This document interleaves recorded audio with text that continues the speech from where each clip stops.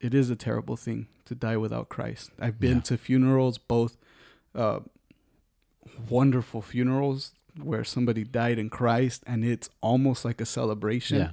There is that mourning aspect of it. We comfort each other, but there's that just wonderful hope that we know this person has fought the good fight. It's a sweet bitterness. Yeah. But I've also been there when it's just nothing but sadness. Yeah. Absolute just sadness. And even more so because, again, they'll comfort each other saying, oh, he's still with you, or she's still with you. But knowing the truth, like it's a deep sadness, and I don't want to experience it. I hate it because I'm like, there's no hope. And like, how do I comfort you? How do I tell you your family member is not where you think he is? Because I be worried about your soul. Why you still be doubting you got a soul? Like you need to see to believe these things, but you believe things that you've never seen. Like feelings and hopes and dreams, the future emotions and gravity. And sadly, everything you're rejecting makes this whole life a tragedy. And I got something to say, I got something to say, I got something to say to the world. And I got place to make, I got steps to take, I got cakes to bake, I got shoes to tie, I got mountains to climb, I got things that I really strive to do just before I die, Tell the whole world all about Jesus Christ. So I'ma do all that I'm called to do. I'ma call on you so you could recall it to memory. When you remember me speaking about the remedy of the living King, he's the one giving you everything, every good thing that you got, everything that you not. When you think that you hot, he's the one at the top that can make it all stop. He started it all from the very beginning, the very beginning. Welcome to the Milk and Meat Podcast. My name is Andrew Krimkovich, and I'm here with my co-host, Aldo Beltran. And we are going to get into the topic of death and dying and things that surround that, that noun. Well, ultimately, that is where everybody's going to head to at some point. Indeed. And as we've said before, what you do in life will determine where you're going to go after this life. But not on the terms of you can earn your way into absolutely. Good standings. Right. Technically, I think every person, I'm going to take the I think out because this isn't my opinion. Every person earns themselves an actual punishment, even if they are not criminals in the eyes of others. Yeah. Just in their complacency towards God and their inadherence to his basic law and standard. Yeah, absolutely. I think a lot of people use the whole, but we're made in the image of God. It's like we were. Yeah. And how far we have fallen from that grace.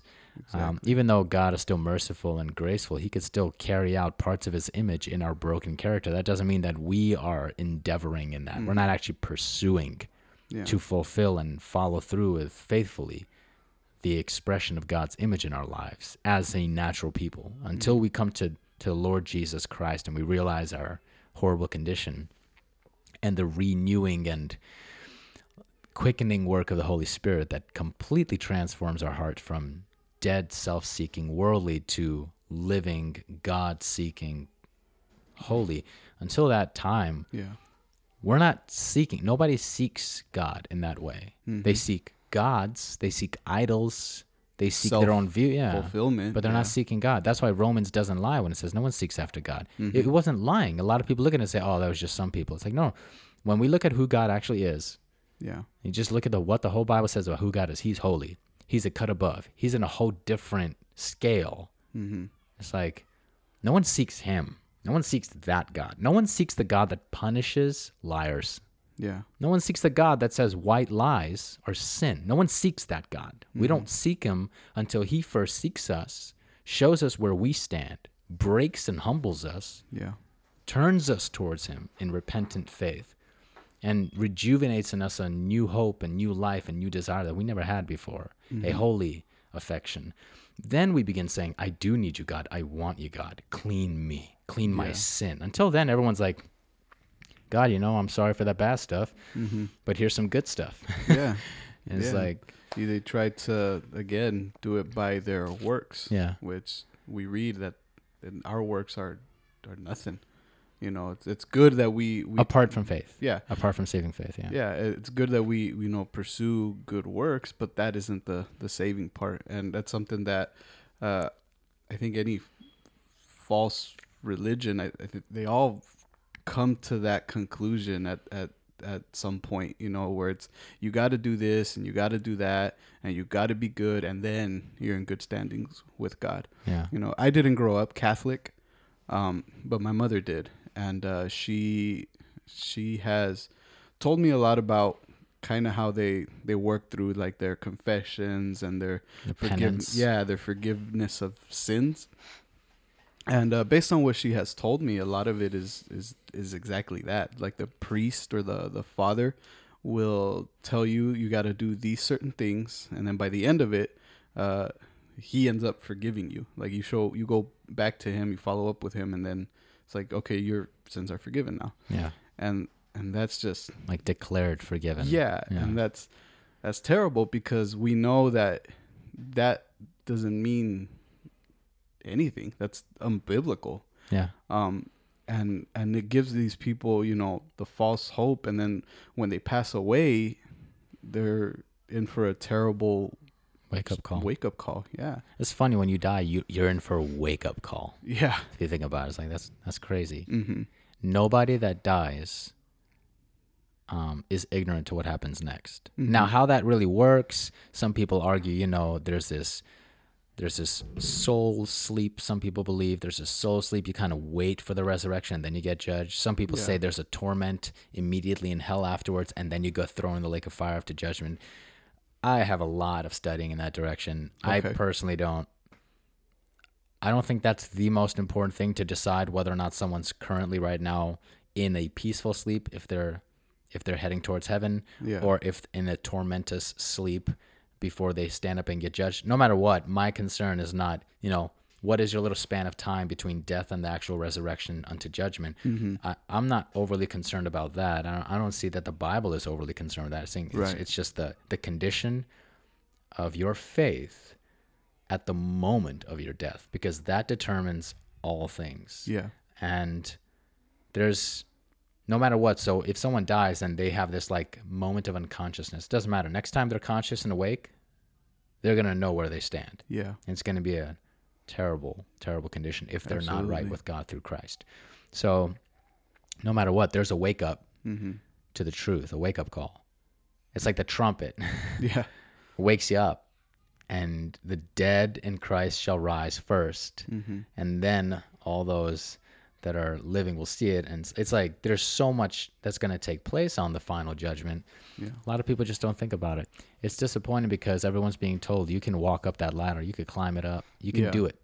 And the truth is like there's also this other aspect to it. I'm sure you've read into it, is the whole belief of limbo too. Yeah. Where after you die, you have this you're in this realm of now you can even get right with God there, you know. Are you talking about purgatory, or are you talking about limbo or purgatory? Well, purgatory is from it's I don't know what the root word is, but it's from the same word that ends up with purging or cleaning. It's like a place of refining. That's the one I meant. So it's purgatory. The Roman Catholic belief that when you die, even if you didn't have all your ducks in a row, you don't get them in a row there, but someone can do it for you. So that's why that's why there's people that come and they used to pay indulgences. I don't know if they still do that, but they used to, like, parents would come and pay the priest or the church so that their sons could get a better chance of having their sins cleaned up, and they would spend less time in this necessary punishment. So it's like you put your faith in God. In their view, in the Roman Catholic twisted view, you put your faith in God, but you didn't do enough. And everyone's deemed this way. Like, I think everyone except for popes, or maybe like Mother Teresa's of the Roman Catholic faith, I think everybody else is basically deemed like, hey, you got to go through purgatory. Like everyone else. I don't think they'd say, hey, the Pope had to go through. They'd say, no, the Pope is good. But everyone else is like, they got to spend their little time in the corner. Mm-hmm. So however long they decide, the Pope is the one that decides. It's not, he's still probably there. They have to pay to some degree for some of their sins to be cleaned up because they weren't perfect as they should be. Yeah. Because it's this apparent aim for actual moral perfectionism, and nobody has that. So they say, hey, look, you weren't perfect enough for heaven, so you have to pay for some of your sins. And if your parents come and pray, God receives that and kind of cuts their time short So they don't have to spend 2 years in purgatory, for example. They can spend 1.5 years. And if you pay more to the church, you're showing your faithfulness. And that person that you're praying for, they get even more time cut off. Yeah. It's like, it's this big masquerade. Like, you just make up a number. Oh, they're going to be there for 100 years. I don't know if they do it number-wise, but they'll say, their time is going to be long, but you can cut it short. So it's like you're making up the fact that someone's somewhere they're not. Yeah. You say they're there for a certain period of time, and you say, this is the way to make it shorter. Yeah. It's like a scam. Yeah. It's an incredible scam because it really it tears into people's finances. It tears into their life savings. I mean, I've heard of testimonies, not directly, but I've heard of testimonies where people have literally like given up their inheritances to try to get somebody out of purgatory. Wow. Like entire, like, what, I don't know, 401ks, whatever you got, like all of that stuff. Like, people just give all they got. They sell houses and give the money to the church saying, just get my mother out of purgatory and this and that. It's like, what a scheme. Yeah. As if God needs money anyway. Yeah. I mean, he's the one that says, what are you going to do? You're going to give me a lamb? You're going to give me a goat when I'm hungry? I own all this. I'm not going to ask you if I'm ever hungry, and I'm not hungry. So it's like, he doesn't need our money. He makes money, and he makes it for us. He allows us to create money, basically. He's the one that gives the ability to create wealth, Proverbs says. He doesn't need anything. He was fully self-sufficient before he even created this world. He didn't create this world saying, I really need stuff. Yeah. Imagine that. Like, oh man, I'm existing here in all eternity, but I don't have what I need. So I'm going to make a world that decays and falls into sin, and I'm going to need it. Yeah. So I'm going to need it to produce these things, and then I'm going to be satisfied. That's not the God we serve. Yeah. That's a made-up God. The God we serve didn't have to create something because he was hungry. Like, the God we serve was fully satisfied, all in himself, just a wonderful interwoven relationship, Father, Son, and Holy Spirit, this mystical thing that we don't understand or comprehend. He was fully content, fully satisfied, fully glorious, never to decease, to decay, never to improve, never to regress, like fully holy, perfect, and as great and awesome and all-knowing and as all-powerful and all-loving and all-merciful as he ever would and ever could be. No need for any improvement. Yeah. That's the God we serve. The God that never needed to improve and never will. Not the God that grows hungry and tired. Yeah. He doesn't sleep. He doesn't get weary. He doesn't doze off. He doesn't have hunger pains. But he demands moral perfection. And he knows just as much as he expresses, we don't have that in us. Yeah. So he's not saying, you better get it. He's saying, submit to me and I will clean you up. But that cleaning process won't be finalized on this here earth. That gets transformed incredibly once we actually die and we're face to face with God. If we have a right relationship with God because we've believed on the cross of Christ, then God works this incredible work in us, this relationship with us while we're here on earth. And once we die, it's over. Yeah. And he's not going to evaluate, oh, you weren't perfect enough. We were never going to be perfect enough. Exactly. But we've been deemed perfect because of the righteous life of Jesus Christ. And we've been deemed forgiven because of the full penalty payment of Jesus Christ on the cross. So our sins are forgiven and our heart is viewed as perfect, not realistically wise, but judgment wise. Like, Christ took our place and we took his place. It's like he paid on the penalty and lived a perfect life. We are deemed righteous and clean and forgiven. So anybody that says you got to work something off, it's like, if Jesus Christ on his cross didn't pay the sin of the world, if he didn't fully atone us, then what on earth are we living for? Yeah. Just minimal atonement? Like, what is that? That's like saying I could pay your debt, but you still got to pay your debt. That doesn't mean anything. So either Jesus was actually the lamb that takes the sin of the world, or he wasn't. That's my problem with. Yeah, and that's one of my problems with Roman Catholicism and their false teaching. Yeah, and it really does prey on the sensitive situation too. Just the fact that because I got to witness it a little bit before my grandmother from my mom's side, before she passed away. When they brought that death priest. Yeah. Oh, I did tell you about that. Yeah, and everybody in the family, they got couple dollar bills and a couple 20s and they gave it to the priest, and I'm just like, that's not it. Like, you don't pay your way into this. Yeah, thing. I'm like, how does that priest take it and feel good about that? You know what I mean? It's like, it's a very tough situation. My grandmother is terribly sick, and you're giving us a blessing. It was bad because my mom, she just walked off. Like she wanted to say so much, and I wanted to see it though. But yeah, it's putting faith on a very flawed man. You know, the Bible describes man as just a wicked thing, and people are putting their faith on that. Yeah. On the Pope, on some saint that died many years ago. There's nothing eternal. There's nothing powerful about man other than, I guess, the wickedness, how far we can go in our wickedness. It's like, no, you put your faith in Jesus Christ, the ultimate, being, because he was perfect here on earth and never sinned. And his sacrifice on the cross was what satisfied the wrath of God. And people don't hear that when it comes to death, or when you go to a funeral from somebody that didn't die in the faith, because all you hear are words of just comfort, or maybe it's mean to say it this way, but just lies. They'll say, oh, this person is up in heaven now and he's watching down over us, or this person is now our guardian angel. Yeah. I've heard it all, and it's as the more I've dived into the Word of God, and the more I understand, I want to say more against it, but it's tough because you're in that sensitive situation. Yeah, you don't want to tell somebody, oh, this, the family member's burning in hell. Yeah. You don't want to say that, but you definitely want to give them a warning and present the truth. Yeah. Because ultimately this is where we're all going to end up.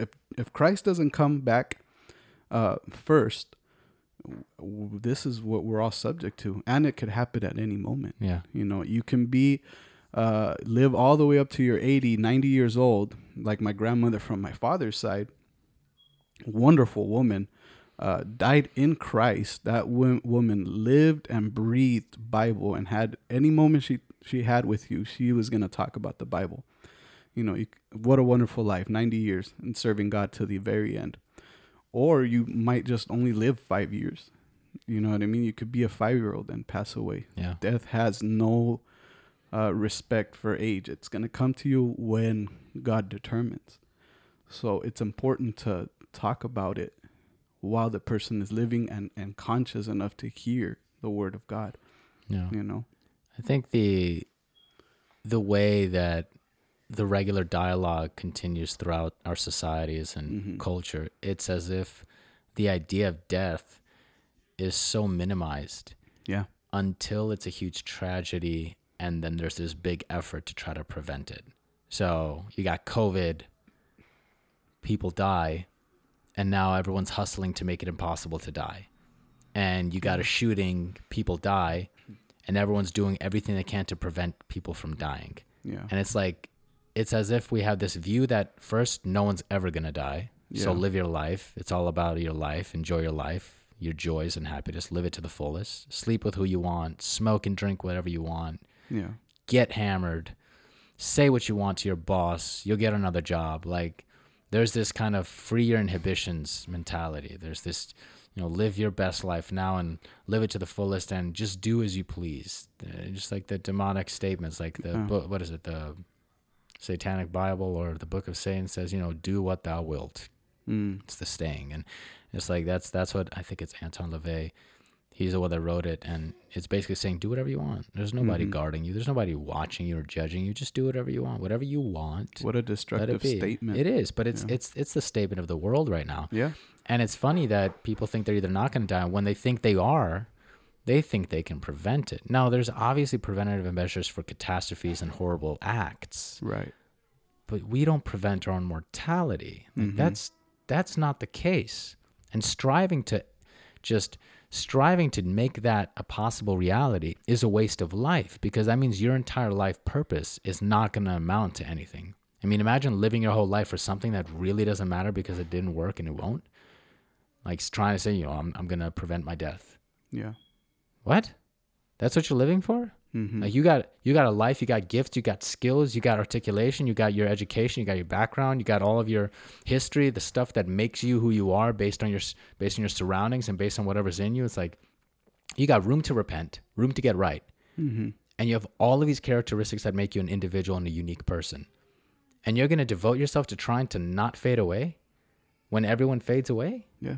So you're going to devote yourself to not using your gifts and skills productively because someone told you that you're going to die and you're so scared you're running away from it? It's like, stop running away from it. There's a difference between non-Christians and Christians. Yeah. Now, there's people in other religions that have false hope, and I'm sad for that. They're falsely believing that they're going to be all right, and they're in trouble because their sins have never been atoned for. They're going to face God, and they are a slate of dirtiness, morally speaking, in their hearts. And they're all going to face the God that doesn't accept any dirt. So they're going to say, I'm fine. Look at me. I'm clean. And he's going to say, you're full of it. You're full of dirt and muck, and you can't come in. And there's no more cleaning process now. Like, this is not where you get purged. Your purging would have been spiritually, metaphorically, and incidentally accomplished through Jesus Christ's life, death, and resurrection. Like, that would have been your purging. Like, he would have paid for your sins if you would have received him and repented towards him and obeyed the gospel and confessed your sin and trusted in him before you died. But afterwards, it's the judgment. Man is called once to die and then the judgment, not once to die and then to say sorries and see if you could skip judgment.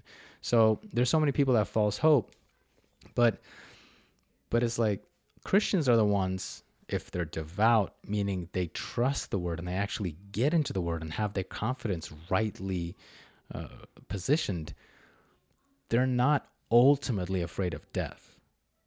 They shouldn't be. And if they are, they're anxious for no reason. Yeah. They're paying attention to the wrong things. It's like, but I'm not like this extra super sophisticated Christian. So I'm not saying, hey, look, you got to get on my level. It's like, no, all you have to do is get into the word and stop taking it out of context. Read the whole thing. Read it regularly because God says you need it, and he's not lying. He's not playing jokes. He's not saying, for the cavemen, the word was important, but for you with your iPhones and your Facebooks and your scrollings, you don't need the word as much. You just need a TEDx talk. No, you don't need an Oprah Winfrey conversation. She's going to feed you lies. You don't need a TEDx talk. That's just a bunch of people giving their opinions and everyone applauds it, even if it's about pedophilia. Like, you don't need that. That's not going to give you anything. That's going to rob you of your own reason to think through and kind of articulate things. Because if someone from a stage is telling you everything and their views are twisted and they change and they evolve with the world views in such a great way as to even re-identify a gender, I mean, those aren't healthy views. How could you change something that's so internalized that it affects every part of your life and your body, even your thinking? I mean, the chemicals that swirl around within your body are directed by your hormones. How can you put your confidence in someone that says those hormones are wrong? They were wrongly given to you. You need to change them. So here's a pill and here's a shot. And keep taking these because you need these things to re-engineer your own life because you've been made wrong. It's like, no. But there's so many people that they avoid the important topic of death because they either think they're not going to come to that place or they can beat it. But Christians that have their lives founded on the Word of God, they actually realize the depth, the richness, the wonder, the incredibility of it. They shouldn't have any fear of facing their king. The most fearful thing is to be a lukewarm, worldly Christian. That should be fearful. I mean, to even have that question of, am I actually following him? And to be able to look at your life and say, oh, not biblically, I'm not. That should bring fear and repentance into an actual Christian's life. That should bring repentance and faith into a non-Christian's life. But if someone says, I know I'm following him, I have all these stumblings, all these struggles, but it's like, but I know I'm following him. Like, here's what his word says, and I'm not fighting against that. I'm not trying to make excuses. And when I do, I know I repent, and I'm really working towards it. Like, I see him working in my heart. He's building my character. I see my life being more and more formed into the image of Christ. All faults and all that, but it doesn't matter. I know it. I see it. The Bible will approve that I am being held by the power of God through faith, and I'm being transformed by the renewing of my mind. The Bible is showing me this, and I'm not taking it out of context. I have confidence because the Scripture says it, the Word accomplishes it, and the Spirit is moving me. Like, I see it. That Christian should not be afraid of someone saying, hey, today you're going to die. That Christian should say, oh my. You could almost say, I can't wait. It's like, I can't wait. I'm excited. Like, I won't be able to finish this and that, but it's like, maybe one more conversation with someone because I'm ready to go. Like, there should be this desire to say, okay, like, wow, I get to see him. Was it Peter or Paul that said, for me to live is Christ, but to die is gain? Yeah, it's Paul. That was Paul. Yeah. And that should be a very true statement in any Christian. Yeah. You know, you live for Christ. You know, you live to preach his word. You live to live out his word. And then when you die, it's finally you're with the Creator. You cash out. Yeah, you're with the one who saved you from your own sin, from damnation.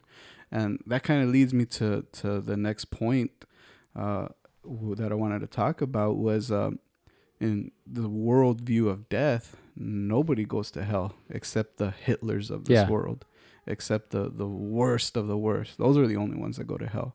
Everybody else goes to heaven. And there's disagreements about who would and who wouldn't go. So and there's no definitive statement there either. I had a friend who passed away, I want to say like 4 years ago.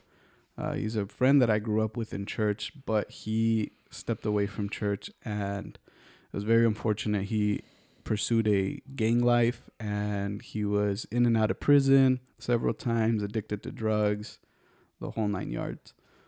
Anytime he would visit or anytime I would see him, I would just preach to him and you know, call him to repentance, but he never did.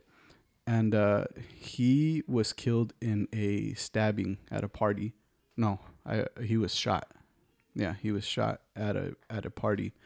And you know, sometime after his funeral, I scrolled his Facebook and I saw all these posts that people just saying, oh, you're now my guardian angel, or I see you, something along the lines of, you know, having a sip for me up there in heaven, or things of that nature. And I'm like, we all know right and wrong. And we all know this man did not live correctly. I mean, this guy was selling drugs and getting into fights and just committing crimes, stealing, what have you. And you're able to say he is now in heaven. It just, I can see the worldview that there is no hell, almost, you know. And I think even in some Christian circles, there's people that say, oh, I don't believe in hell, supposed Christians. And that's just wild to me, because we know right and wrong, and we know that God is going to punish the wrong. You know that even on a basic level. You don't even have to really go into the Bible that much, that you know evil is punished, or evil is bad, and it's going to lead you nowhere good. You know what I mean? Yeah. And I see that, and I want to so much preach against that, because that's what we see. And to be able to bring it up, you know, in a good, articulate way, I mean, I think we have that responsibility to articulate it. I've been able to, you know, I'm grateful that I was able to speak at my grandmother's funeral, the one that passed away as a faithful woman in Christ. Mm-hmm. And I was very grateful that I was given the time to speak and to point to Christ. I said, this is the God our grandmother served, and we know that she is in heaven, and her life demonstrated that she had Christ in her. You know, what about you? Mm-hmm. You know, are you living out the faith? Do you have faith in Jesus Christ? What evidence do you have of that? You know, are you doing whatever you please, or are you trying to please the Lord? And it was, I know for some, maybe it was received and they just rejected, but I know there's some family members. I had a couple uncles that were like, you know what you said, it really spoke to me, you know, cause it's true. And they'll say, I'm not perfect. And then from there, it opens up a door and you could really dive into it. But I think as Christians, we have that responsibility, and we can't omit the topic of death. And we can't omit the topic of hell or heaven. Everybody wants heaven, but nobody wants to talk about hell. What I find is interesting is I've been to several funerals after becoming a Christian, so I know the life and death balances. And I've felt led in both of those to open up from Ecclesiastes chapter 7, verse 2. And Ecclesiastes 7:2 says, "It is better to go to a house of mourning than to go to a house of feasting, because that is the end of every man, and the living takes it to heart." That's basically saying, look at the casket. There's someone dead in there. Yeah. And it's like, usually what I find at funerals is every other speaker that I've witnessed so far overemphasizes the life lived and the current apparently living situation of that person that is deceased. So even when they are gone, there is this, he's with us, he's having a great time, he's in a good place, he's like, it's as if the only mourning is, I just wish he was closer, I wish I could see him, but I know he's still here. So it's like there's this minimal reference to the fact that that person, whoever it is no longer there. But there's this like overcoming of that with the, but he's still kind of here and everything's okay. We're just going to miss seeing that person, but we know he's still here. He's going to be fully involved in our lives. We can pray to him. We can do this. So it's like there's a casket with a finalized life in it. No spirit, no soul, just body. Like we see the end of a life, and we're pretending like it didn't end. Not saying that we really think it doesn't end, but it's like no one says, "Hey, look at this. There's death in front of us. This is the end." So when I see that section of scripture, I'm like, this is one of the most necessary things to say. Like, hey, we're in a place where we're remembering someone died, someone ended, something's done. And whether it was in a hopeful or less than hopeful circumstance, whatever the case is, like we're looking at a body that we can't even necessarily hang on to for much longer because it'll start to decay. Like we're actually looking at that. We're staring in the face of the end. And everyone that's here that's alive should really think like, that's going to be me one day, definitely sooner than I hoped or think. Because no one expects when they're going to die. It happens sooner than later for many people. I mean, people that are like 100-something years old are still saying, when I live to 120. Those people are nuts. But it's like, what hopes? 110-year-old doesn't even come to that conclusion saying, I'm at the end. That's nuts. It's like, you've been at the end. You've been at the end twice over compared to most people in this world. Most people don't live past 50. Here you are 110 saying you got 10 more years. You're a hopeful. That's good to be hopeful. But what I'm saying is like, it's like we don't realize we're staring death in the face. And as an ambulance driver, I mean, I know what it means to transport a 7-month-old. I'm sorry, 6-month-old at 7 o'clock in the morning, dead to the hospital. I know what that means. I know what it means to see the parents ripped to pieces while we drive away. It's like, I know that. That's 6 months old. Why do we not think we face death or we're staring it in the face every moment of our lives? 7-month-old or 6-month-old, whatever.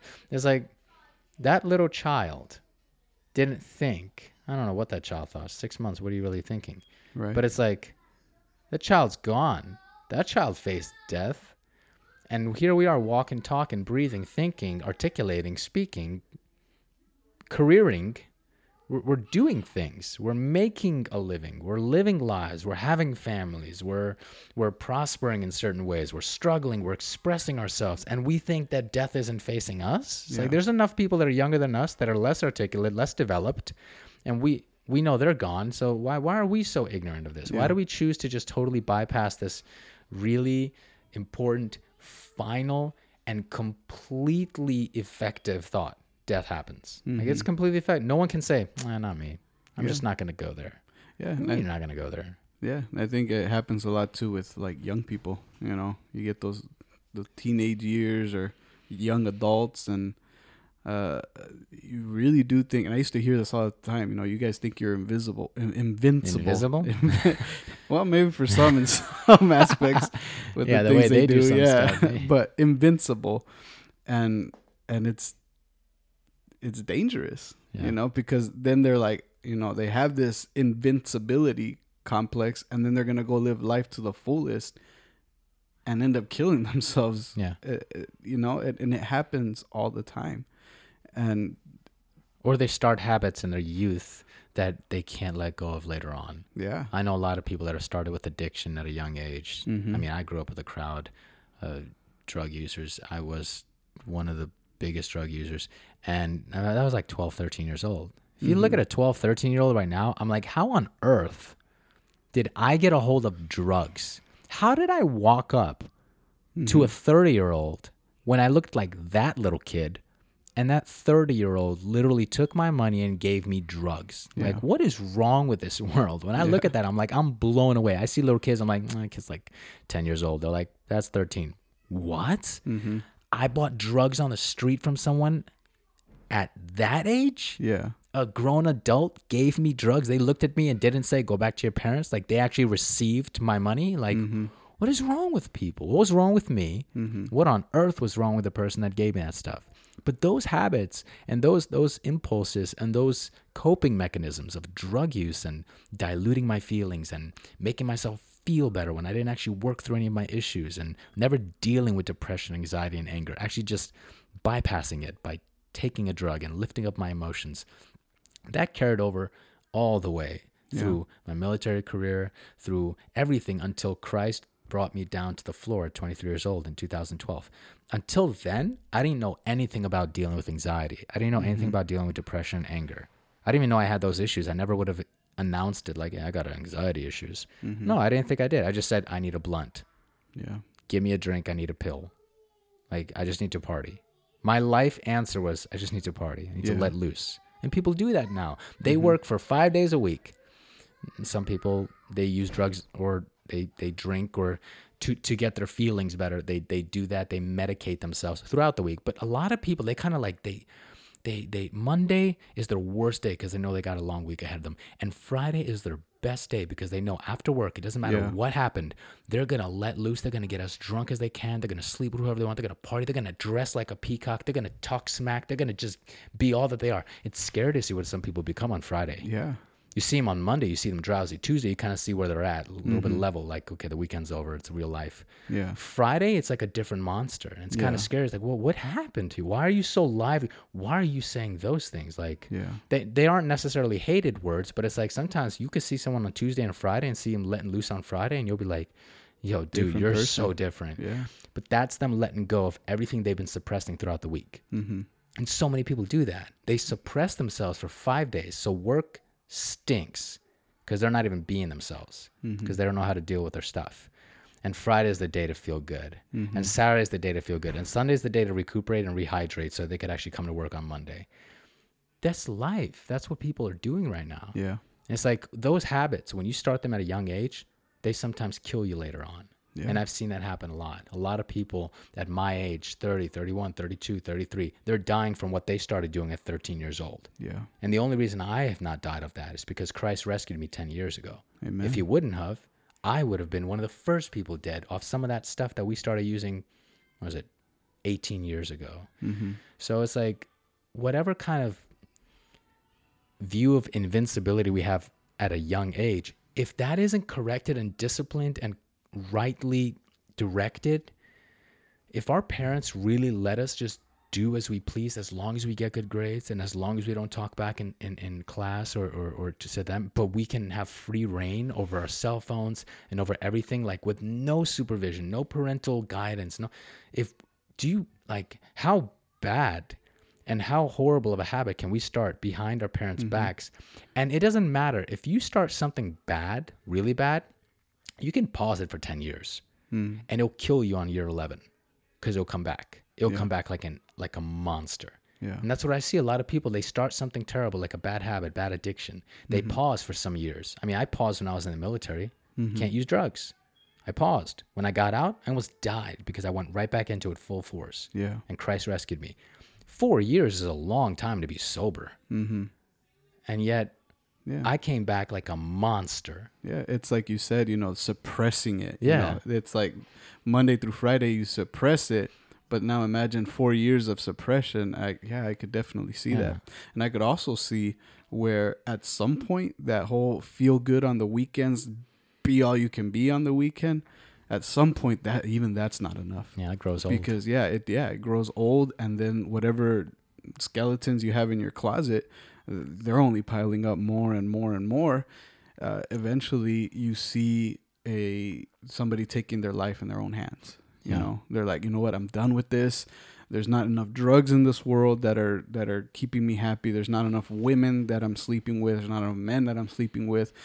I can't deal with this. I'm taking my life into my own hands. I think it's the surprise is when people take their own lives. And I mean, I've attempted suicide 2 times at least, officially. Mm-hmm. There were some unofficial times where I was like, I'm just going to cross the street and I'll look both ways. Like, die if I die. Like, there were some really careless moments. But there were some, like, I'm taking all of these pills of Tylenol, like 4 or 5 bottles worth. I know this will kill me. I don't know how long it's going to take, but it's going to kill me. And then I had to have my stomach pumped. I ended up in a psych ward. It's like, I know I've tried to hang myself. The rope broke. So it's like, I know official times that I tried. So when I know, what I see is when people actually kill themselves, and that happens a lot. It's happening with celebrities. It's happening in the public eye a lot, but it happens a lot under covers. I don't know what you call it. It's like just under the radar. Well, you know, in my experience working in prison, it happens in prison too. Okay, you know? So it happens there too. Yeah, just recently at work, we had an inmate hang himself. Okay. And I'm blown away by how that's even made possible sometimes. Like all the restrictions, all the attempts to try to protect, and we just can't. But what I'm not surprised at, but I see it's constantly happening. When somebody does take their own life, in many cases, there isn't this story of bullying. Not in every case. There are bullies that lead to suicide with other children. There are horrible circumstances, this and that, whatever it is. But there's so many cases when people are just saying, like, I am blown away. Like, this person was the life of the party. Yeah. This person was the joy of every circle. And I'm just like, you know, if you kind of view it in the way that I think we could view it, we'd understand why. Why was that person the life of the party? How many parties did that person go to? What was this person's whole life? Was it one party after another? Was it one great big social gathering after another? Who knows? But that may very well have been their coping mechanism. Like, the entire time, they're sprucing up all of life, and they're never dealing with the depressing moments. Right. So it's like they're funny, and they're genuinely funny, but do they know what it means to not be funny? Like, do they know what it means to not laugh? Is everything a joke? Because sometimes when everything's a joke, it's because someone needs to find funny in something because nothing's really funny inside. So it's like sometimes we look at it like, man, that guy's always so funny. It's like, I would talk to that guy.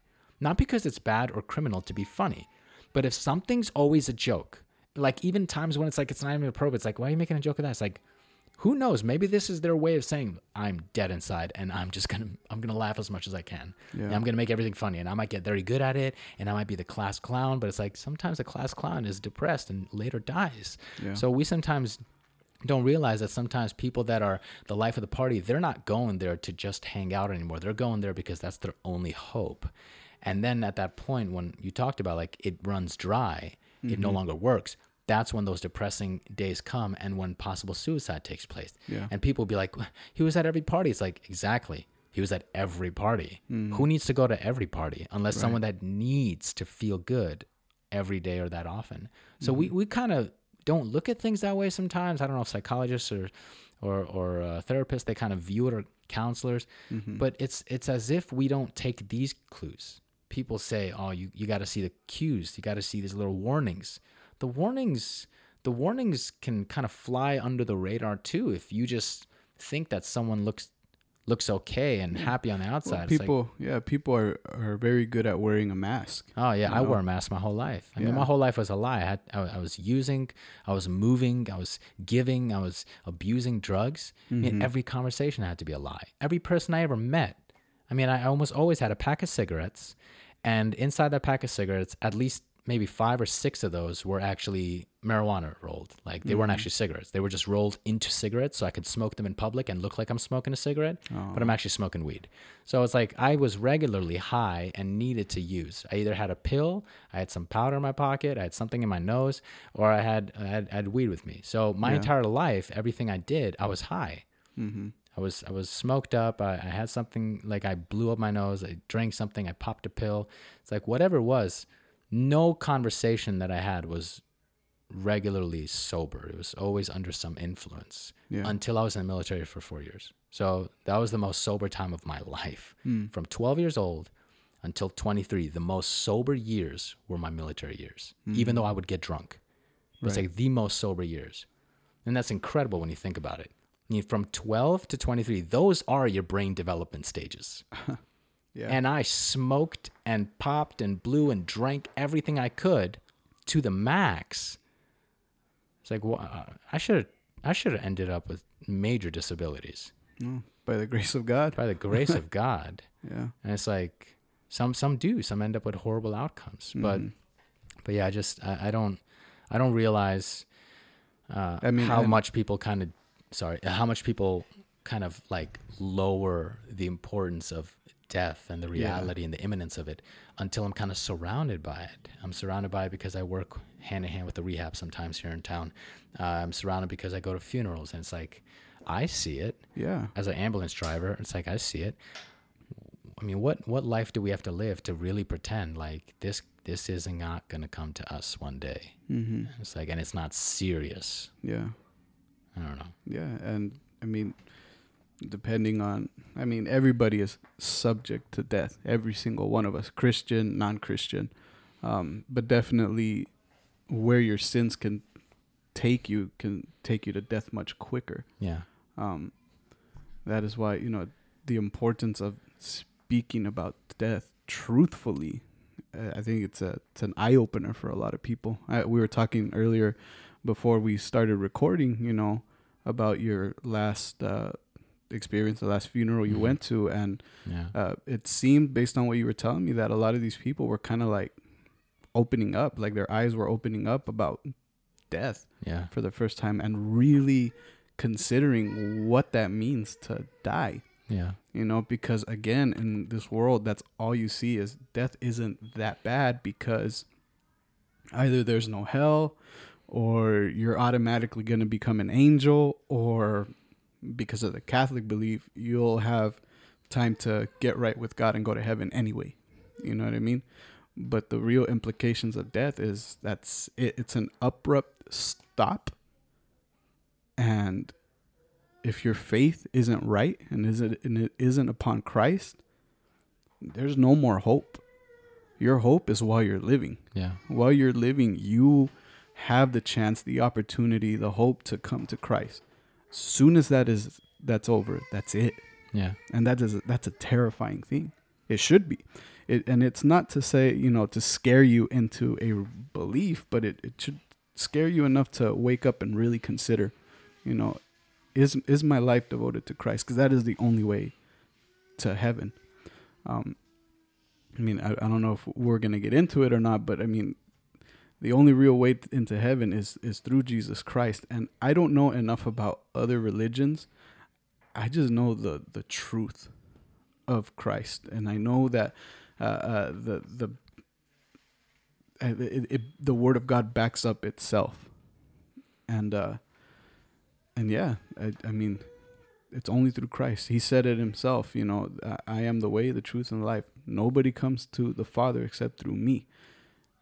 And we really got to consider that. Yeah. And we really got to bring that up to non-believers or those that have they dabbed a little bit in the Word of God. I think in my experience, I've had some successful conversations with somebody who says they're Catholic, so they understand God to a certain extent, but never really dive deep into it, And then when you actually open up the Bible and you read Scripture for what it is to them, it's like, oh, it's almost like they're hearing the Word of God for the first time in their entire life. Yeah. Mm-hmm. I'm always excited to look forward to future conversations with my kids. So right now, the only one that's really talking is my 8-year-old. She's about to be 9. And my 5-year-old, I don't know, she's figuring out how to talk. I guess I had a different rate of learning with my oldest. Like by 3, she was talking. By 5, we were already talking about things like legit. 6 and 7, it's like everything. My 4-year-old about to be 5, she's just taking her time, I guess. So I can't have like coherent conversations with her at all. So I can't open a Bible and go anywhere with it at all. At all. So for me, that's really tough because I want to go places with my kids. I want to really lead them in this. So for me, the most tense thing is that I can't do that with someone yet. And I'm waiting. We'll see how this progresses. But it's like once your kids are capable of kind of comprehending and talking through things, once they know that they've messed up and they know what wrong is and what lying is, once you're able to kind of work through those things, you can start preaching the entirety of God's word. And you don't have to hide it. You don't have to tell them about, Jonah and the whale. You don't have to tell them about Noah and the ark. You got to tell them about the sin of Jonah and the people that died outside of the ark. Like you could tell them about the millions of people that drowned to death because they refused to submit to and trust the warnings of God. You could tell them about the dead people outside the boat. You don't have to tell them about all the pretty animals in the zoo on top of Noah's boat. Right. So we overly simplify things that are incredibly important because Noah and the ark makes no sense if there is no judgment and death. It makes absolutely no sense. Jesus and the cross makes no sense if people don't go to hell. Right. Because the death penalty makes no sense if there isn't death afterwards. So the fact that Jesus was put on a cross makes no sense if people didn't reject God and say, I refuse to believe this. Like the cross doesn't make sense without death, without punishment, without evil people. So none of the stories of the Bible make any sense. The parting of the Red Sea makes no sense if the people didn't drive if the Egyptians out of their evil didn't reject God and drive the Israelites, the soon-to-be Israelites, out of safety to the sea, and God parted the sea. If there was no 10 plagues beforehand in Egypt, I mean the whole blood of the lamb on the doorpost doesn't make any sense if the children of Egypt didn't die, the firstborns. So none of the stories of the Bible make any sense if you don't see where it's going. So we have to be able to work through this, and I'm able to work through with my daughter regularly. And I'm going to instill it more and more, not beat it into her head, but I'm going to continue to find that God is graceful and always giving these incredible opportunities.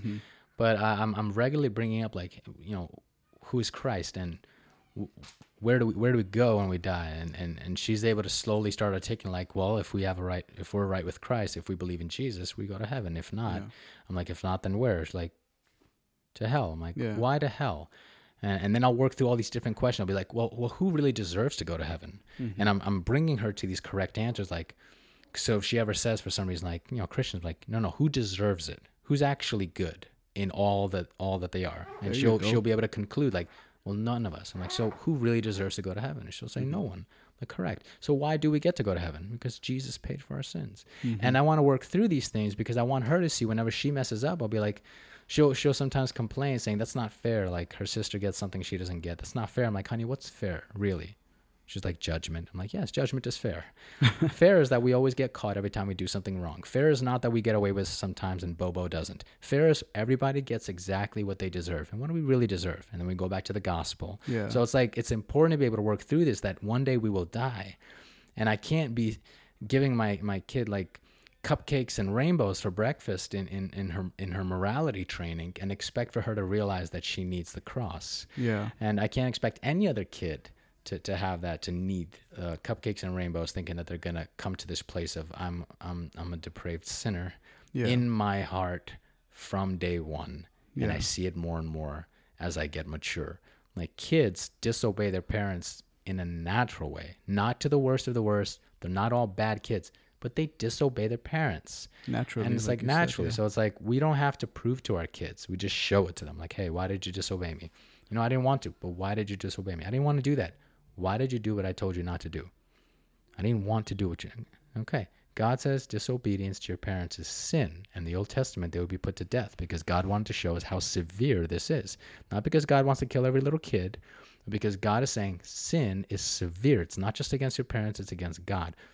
Mm-hmm. When we begin to show our kids like, hey, you sin against me, even though you say you love me, and I believe you do, but you still sin against me. Yeah. So that sin needs to be dealt with because God can't allow sin in this world without judging it. Otherwise, he's an evil God that allows evil and doesn't care about it. Yeah. So there's this need to talk about life and death, even with our children. And there's a right and a mature and a careful and a timely way to do it. But avoiding the topic is so dangerous because then our kids are going to think that they're entitled to everything because they're good. It's like, oh, what is good? Like, work through this stuff. And or nothing bad will happen, or or I don't deserve anything bad to happen to me because I'm good.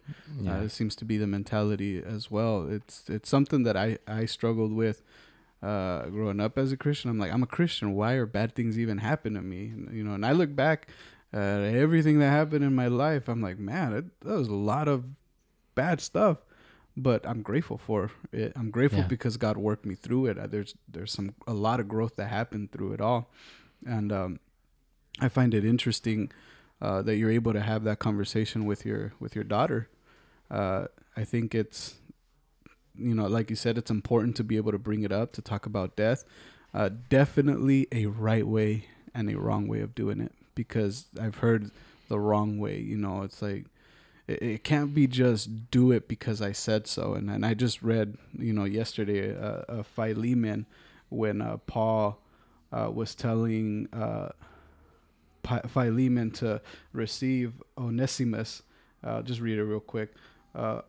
Accordingly, though I am bold enough in Christ to command you to do what is required, yet for love's sake, I prefer to appeal to you. I mean, that's wonderful right there, because Paul had all the authority and the capability to just say, you know what, take Onesimus back because I said so. Mm-hmm. But instead, he appealed to him, out of love, out of the transformation that God does in the life of a Christian. And I think that's what I mean when we talk about death and when we bring it up to somebody. It's not to scare them about hell, but to really tell them like, hey, after this, you have no more hope, but look, you're alive right now, and the fact that I'm talking to you is no coincidence. God is trying to reach out to you. Mm-hmm. This is the work of Christ, that he came, he lived out a perfect life, and he died on the cross for your sins, for all of our sins. Not one of us is good. Yeah. Not a single one of us. There's people that appear to be good, but they're struggling with something. Sin is active in everyone's life, because nobody's perfect. Doesn't matter what kind of mask they put on or what kind of picture they present. Some of those people that go to every party probably look like some of the best people. It's like, oh man, it's always such a good time with this person. Every time I'm around this person, it's like they are the life of the party, and I get so happy. But behind closed doors, what happens when nobody's around? Yeah. When they're by themselves, when they're in their own thoughts, and that goes not just for the party people, but even for some so-called, Christians. What happens in closed doors? What happens when they're alone? Sin is there. And it is always a struggle, and is always a temptation. And the only hope we have against this sin is Jesus Christ, his work. You put it on him. You put that evil on the cross. And as a Christian, you don't want to sin. You might stumble here and there, but as you said earlier, there is this growth, and you can see God actively moving, changing, and guiding you along the way. And it's a wonderful and at the same time, what's the word? I guess eye-opening thing when you see how wicked you really are to even the smallest extent. Yeah. But there is that grace, and to be able to tell that to somebody, at a funeral, I think that's a wonderful thing. Mm-hmm. To be able to talk about that. Like, here lies a dead body, whether Christian or not. This is where we're going to end up, but look at this grace. Look at this hope that we have in Jesus Christ. I remember I saved it, and I want to read through one day, but it's, I don't know if it's 100 or what it's labeled, but some of the top atheists or non-believers, final last words. I saw that you shared that. Or not necessarily the very final last. For some of them, it might have been the actual final last words. But it's like some of the last statements, or some of the last public statements made by world famous or popular atheists or non-believers. And I remember reading through some of them. I want to read through the whole thing one day, but I feel like I'll get depressed. But it's like they're all hopeless. Yeah. And it's kind of surprising to get a whole list of people whose names are so well known. They've written so many books, science books, this, that, to see that as their end condition, like total hopelessness. Yeah. And I know why, but it's like maybe the world needs to see this. Like, hey, I'm not saying we're all exactly the same. But if someone is so adamantly fighting for a certain position on morality and life and existentialism and what life is about, to see that others who are famous for those views have those thoughts ruminating in their hearts and minds at some of the last final moments of their life, shouldn't that kind of like get some perspective going like, hey, I'm following this person's footsteps basically. Mm-hmm. Like I want to strive to accomplish what they accomplished. But this is what they felt and thought in their last moments. Like they would have statements, something along the lines of like, I just feel nothing but darkness closing over me. Yeah. And I can't crawl out and I don't know what to do. Like, what a hopeless place to be. Mm-hmm. And I hope somebody was there to preach the gospel in the last moment. I'd hope, but in some of those cases, like the last things they did is curse Christ. Yeah. Some of them, I read some of them where... I'm not gonna quote it word for word, but it was something along the lines of I'm terrified because I know there's more after this. Some of them, because I read through some of those quotes, and there is this hopelessness, and some of them realized that what they believed or what they adamantly fought against, they at those last moments, it seemed like they realized it too late, and that was a very frightening thing for them, and you could hear it, you could see it in their words. If you pull it up right now. Yeah, I'll read just a few of them because this is interesting. Caesar Borgia, he's an Italian nobleman, a politician, and a cardinal, and some of his last words were, "While I lived, I provided for everything but death. Now I must die, and am unprepared to die." Yeah. What a confession. Like I've lived to prepare for everything, but now that I'm really coming to the end of it, I'm not ready for this. Yeah. There's no way to prepare. But there is. With Christ, there is a way to prepare. Yeah. Okay. How about Sir Thomas Scott? He's a Chancellor of England. "Until this moment, I thought there was neither a God nor a hell. Now I know and feel that there are both. And I am doomed to perdition by the just judgment of the Almighty." This is an atheist. Yeah, that's the one. A life-professing atheist. That's unbelievable. How about Voltaire, a famous anti-Christian atheist? He said, "I have swallowed nothing but smoke. I have intoxicated myself with the incense that turned my head. I am abandoned by God and man." And then it says, he said to his physician, Dr. Fochin, said, "I will give you half of what I am worth if you will give me 6 months of life." And then it says, when he was told this was not possible, he said, "Then I shall die and go to hell." And then his nurse said, "For all the money in Europe, I wouldn't want to see another unbeliever die." All night long, he cried for forgiveness. Wow. It's Voltaire. Yeah. That's a well-known name. Uh-huh. That's his life. That's what it amounts to. Mm-hmm. And here we are covering up the idea of death like it's not going to be the most frightening, terrifying, just all-consuming for the thing. Non-believer. Yeah. I mean, how many people...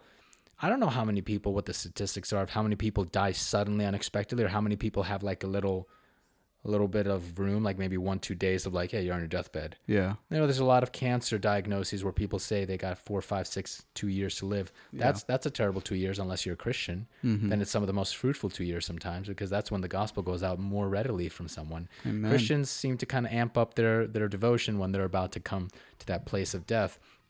But it's like, how many people die in a sudden car accident versus in comparison to how many people have like an extended little preparatory time for their death? And it's like, these are the people who have devoted and succeeded in this world financially, reputation-wise, even politically, because of their atheism. Not apart from it, because of their atheistic propaganda and views and beliefs and teachings have brought them in front of people. They've written so much information that their books have been studied in colleges and all sorts of places. Their stuff is well known. And this is the end of their life. A meaningless, empty, frightening, pleading with tears.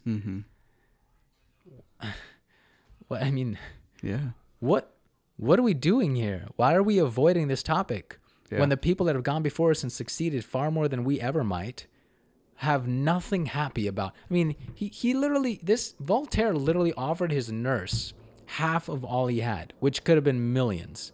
For 6 more months. He wasn't saying, I want 10 more years. I just want to breathe for 6 more months. I'm pretty sure he would have sorted out everything about faith in those 6 months. And I'm sure that since it's Voltaire, he just rejected the Christian doctrine. He should have known enough to reject it, to know that all he needs to do is receive it. It could have been 10 seconds and he would have been right with God if he truly would have believed the gospel. But he still didn't want to believe it. He said, no, it's not Christ. It's got to be something else. It's got to be some sort of a religious travel. Like, I got to go to Mecca, or I got to go here. I got to go perform these indulgences, like whatever it is. Like, I got to do something. But it's like, just reading that, it's so saddening because I know it's true. I know that if they died in that condition, which most likely many of them did, they did go to hell, or they are in this soul sleep waiting for standing up to judgment, however people want to view it. They're not going to have good outcomes, and it's eternal. It's an eternal consequence. So when we see a body of someone that we know or have seen or have some familiarity with, and they're gone, we should not be thinking, it's fine. We should be looking at it saying, well, why is death even a thing? Like, why do they have to die? Like, we should think about, what is death? And the Bible will answer every single one of these questions. Amen. Like, what is death? Why do we have it? And is it good? No, it's bad. It's a terrible outcome. And God's using all of it. But it's like, this was not a good way for things to be falling apart and decaying. This was not the beauty of God's desires, but it is his purpose to bring it about to its rightful ending conclusion with Christ's death and resurrection and all things that lead to that. But it's just like, we're not in a place where we can't talk about this stuff. I mean, I'm glad that I work in and I dissect and study different doctrines. I even study certain views of atheism because for my kids, I don't want them just to know the Christian doctrine. I want them to know how to argue against atheism by knowing true atheism, and to know good atheism, like really convincing atheism. I want them to know that, like, here, this is why they reject the Bible, because they don't believe that this and this could have happened in this way. And then I'll show them, well, historically, as much as we can dissect and as much as we can study, this did happen this way. And there's enough evidence showing that Jesus did exist. There's more evidence towards Jesus than there is towards Caesar. There's more actual historical evidence for him than there is for any other popular figure from the Greek era, any of the philosophers. There's more about him and from him than there is from any of those. And yet we study those like fact and him like fiction. So it's like, fiction is a fake one, right? Okay. Nonfiction, fiction. I always confuse those two. But it's like, I want my daughters and my boy to know this is what atheism teaches. They're not stupid. They're really smart. But this is what atheism teaches. This is why they teach this. This is why they reject this part. Like, I really want to go through that. And I'm so excited for Adelaide to turn 12 or 13 so she can start thinking through these things, because I don't want her to be convinced because daddy brainwashed her. I want her to know the truth, and she's going to see it in my life by God's grace as he continues to work in me. But I totally want her to know what are the other views, because that's the only way to fight against false doctrine, to actually know what's coming your way. And she can't just know the Bible. She needs to know what the false views are and why they are so convincing at times. And I need to be able to be truthful about that. So being able to study that with your kids and being able to do those things, that's our job. We're preparing them for eternity. We're not preparing them for retirement. And a lot of people think like, I just want my kids to have a good job and good life. It's like, your kids are going to die one day. Do you prepare them for that? Because that's more permanent and that's more guaranteed than any career and any retirement and any pension plan. Like, and it can happen at any time. Exactly. So it's like, we have to prepare them for death. And with that preparation of death and facing God, with that, let their lives be led and prepared. I mean, if you're ready for Christ, then you're ready for this world. But if you're not ready for Christ, you're not even ready for this world, because you'll view this whole world the wrong way. You'll put it on a pedestal that it shouldn't be on. You'll put way too much expectation on money and comforts and lavish living, and you won't have enough preparation for depression and sadness and things like that. So there was real quick, going back to the last moments of somebody. There's this documentary I saw, I believe it was called 8 Seconds.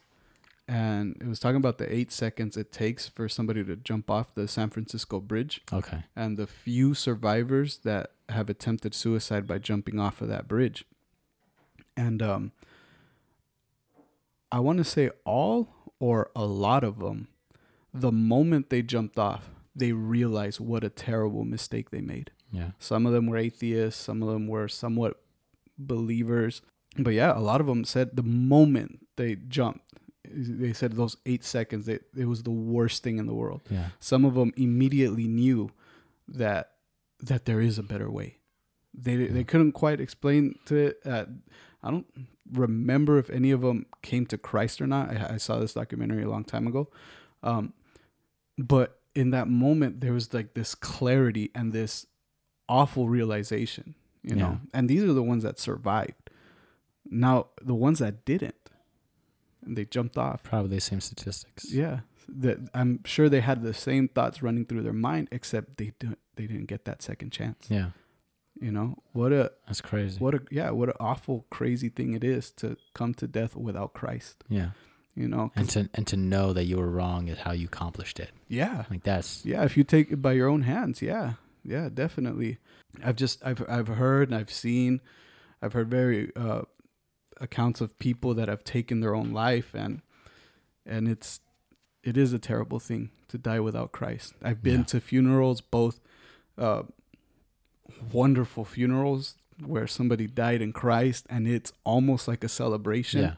There is that mourning aspect of it. We comfort each other, but there's that just wonderful hope that we know this person has fought the good fight. It's a sweet bitterness. Yeah, but I've also been there when it's just nothing but sadness. Yeah. Absolute just sadness. And even more so because, again, they'll comfort each other saying, oh, he's still with you or she's still with you.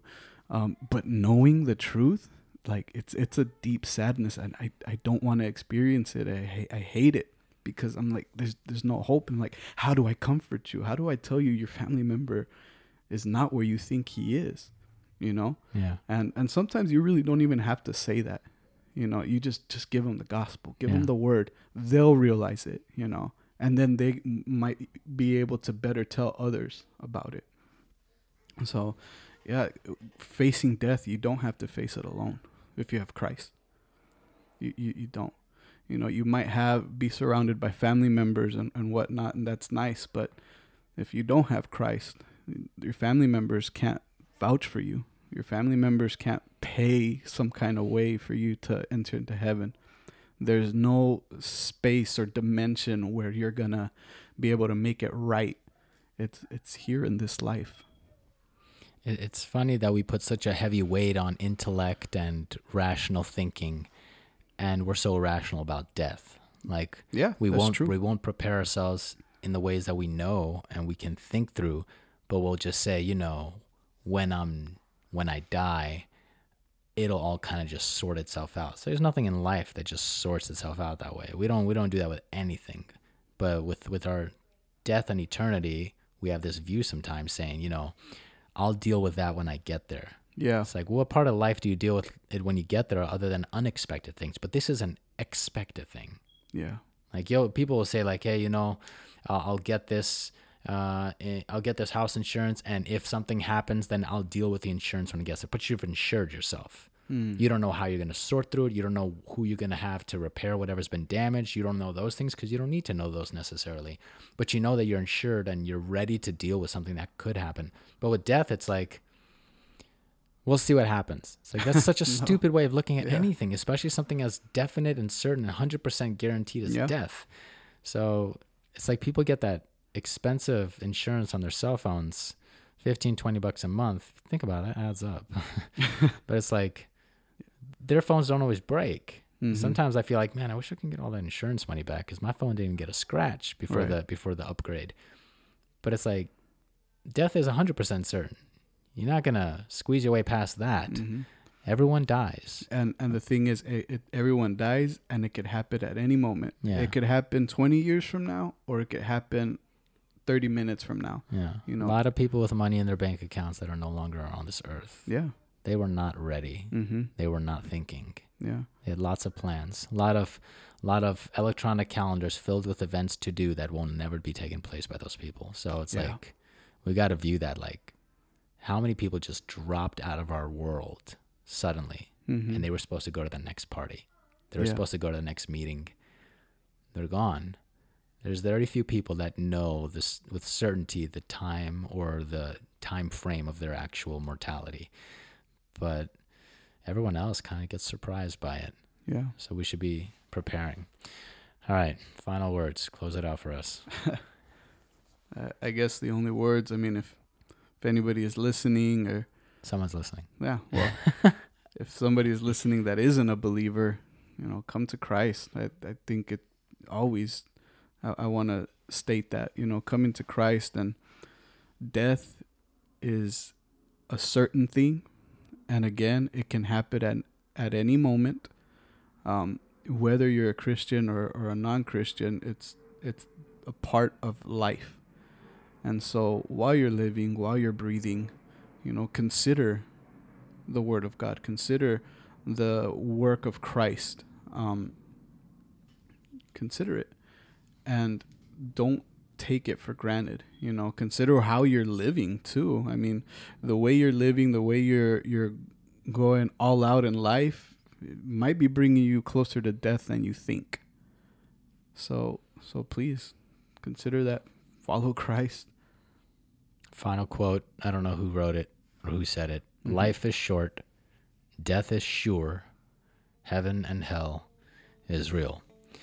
This has been the Milk and Meat Podcast. Myself, my co-host and brother, Aldo Beltran. And we'll catch you next time. God bless you guys. God bless. Because I be worried about your soul. Why you still be down and you got a soul? Like you need to see to believe these things, but you believe things that you've never seen.